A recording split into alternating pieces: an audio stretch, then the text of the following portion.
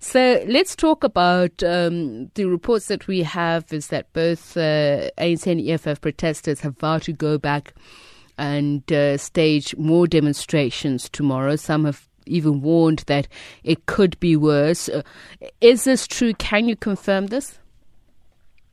Look, I'm not sure what our ground forces have planned in the Vereeniging area around those wards that are supposedly serving that school, or rather where the school is supposedly serving.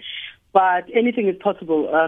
Our stance around the decolonization of our education system is not one that we take very lightly, even though we were considering going in support, to the Constitutional Court with the Department of Education to fight the issue of the dual language, which means English and Afrikaans. Our ultimate goal is to fight for an African language or African languages that are dominant in the area to also feature, because, as you know, mother tongue instruction produces the best results academically and intellectually. So pretty much it's a situation that we have to observe, as time goes. The issue is racism at the center of this. The issue is racism. We are fully aware that AfriForum has been mobilizing resources. In fact, they are the ones who are paying for the school's lawyers.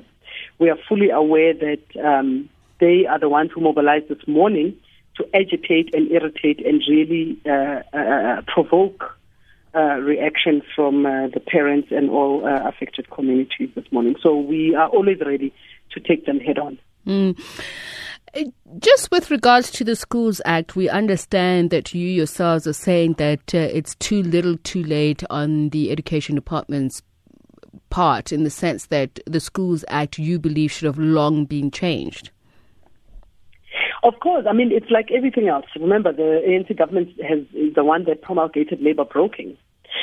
And I'm making that as an example, a parallel example to the issue of the Schools Act. There are many, many acts. I mean, you would remember that our national leadership raised this issue when we took on several issues related to the Commander-in-Chief's court cases in Newcastle and in the Free State. There are several acts that are not in sync with a transformative agenda, and that are certainly not radical. And so the Department of Education is reacting to a situation which they unfortunately brought on. So, for instance, the ANC announces free education, but they say nothing about, because they are reacting and responding to our program of Funda Ngingani in the tertiary institutions, but they're saying nothing about the Model C schools that have separatist policies that they basically managed to implement through the Section 21 entities that allow them to run, the so-called Model C schools independent of the country's laws and the country's constitution, essentially. So, of course, what the Department of Education is doing, like we said, we were fully prepared to go and take on this case as friends of the court to support Panyaza Lesotho's department, because not because we want to support the department, but because we know that the government is basically rudderless and government has no vision, and they have no intention of repealing any apartheid laws and overturning them to suit a transformative agenda for the country and to decolonize education, and also to make education free and qualitative from primary level up to tertiary level, up to the first degree or national diploma for poor black children especially, in light of reparations that are necessary. So just on news that has just come in, the former Gauteng Director of Mental Health, Dr. Makgabo Manamela, has resigned. Have you received this information, and if so, what is your reaction? I'd only received the information when your producer was asking us about it. This is information that we've been waiting for. You would remember that the EFF was the first party or entity to open a murder case against last year in February, against the department, the premier, the MEC, senior officials in the department, any transport service providers who were involved in this life estimate saga, transporting patients, as well as those NGOs that were complicit at the time. We said that, and everybody said, oh, EFF is grandstanding as usual. And what has happened? The entire commission now has basically revealed everything that we had suspected, that it was indeed murder, that it was indeed premeditated, because of the fact that the government was using NGOs that are not even properly registered. So we are elated and very happy if incompetent senior officials are resigning on their own. But a resignation would not be enough, and this is an issue that we are going to take on. You would know that the State of the Province address is coming up next month, and we are obviously preparing for that, and we are already preparing our positions in terms of what we think the government should be doing better. Let me give you an example about why the government is just so terrible. In the midterm budget review that we had towards the end of the year last year, this Department of Education and Health was given an increase of 1.23 billion. Education was given almost 1,942 million. What is happening with all that money? So the government is essentially unable, incompetent to do basic duties, and they've been exposed. So we're happy that that lady has left. The HOD should leave. The MEC is gone already, and there's many others that should fall. But they must still face the criminal charges of a murder case that we opened with the police. Well, we have the Gauteng government spokesperson on the line to respond to that. Thank you very much, EFF Gauteng chairperson Mandisa Mashego. Thank you so much for speaking to us, Thabo Maseba, Gauteng government spokesperson, on the resignation of Dr. Makgabo Manamela. A very good evening to you, Mr. Maseba, and thank you so much for speaking to us. So, when did you receive this resignation? We received Dr. Manamela's letter of resignation about 2 hours ago this afternoon. Were there any reasons given for the resignation? Well, without getting into the details of what is in the letter, we all know that she was on suspension and she had been charged with gross misconduct, and the charges relate to her role in the Life Esidimeni tragedy. So she chose to resign rather than proceed with the disciplinary process. And that's the issue that the EFF is raising, and not just the EFF. We've had other commentators who raise the question that what does this mean if people resign right in the midst of an official inquiry?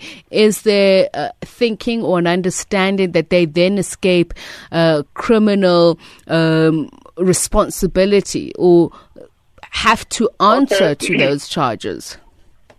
No, so the resignation only settles the issue of employment. The disciplinary hearing was also going to deal only with the issue of employment. Because remember, any DC would have been was being conducted in terms of the labor law. So it's a labor relations matter. It doesn't deal with all the other aspects that are being handled by different state institutions. For instance, the ongoing investigations by the police, those would continue. Any other institution that has decided to launch investigation following the release of the report by the Health Ombuds, all those processes will continue. The only thing that changes now is that Dr. Manamela is no longer an employee of the Gauteng provincial government. But should any of those state institutions, should any of those state institutions, whether the police or the other law enforcement agencies that are conducting ongoing investigations, should they decide that any of the officials involved or cited in the report should face any further action, they will make such decision and they will make whatever action, they will take whatever action they deem fit. So those processes will not be affected by the termination of employment. In total, how many people face disciplinary investigation or action at the moment? And I asked this against the backdrop of the fact that we had Dr. Barney Silebano tender in his resignation yesterday. Therefore, are you expecting more resignations? No, I can't say we're expecting any more resignations.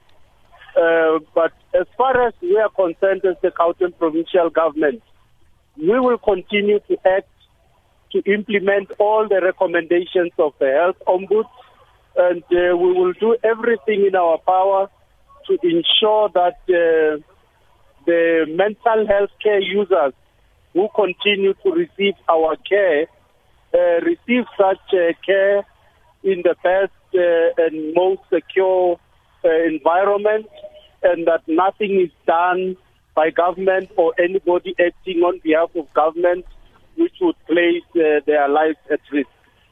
Thank you so much for speaking to us, Thabo Maseba, Gauteng government spokesperson. It's 21 minutes past 5. So there you have it. In news just in, Gauteng suspended head of mental health services, Dr. Makgabo Manamela, has resigned, and this comes hot on the heels of the resignation of Gauteng's Department of Health. The head of health, Dr. Bani Silabano, yesterday. He apologized for his role in the Life Esidimeni tragedy.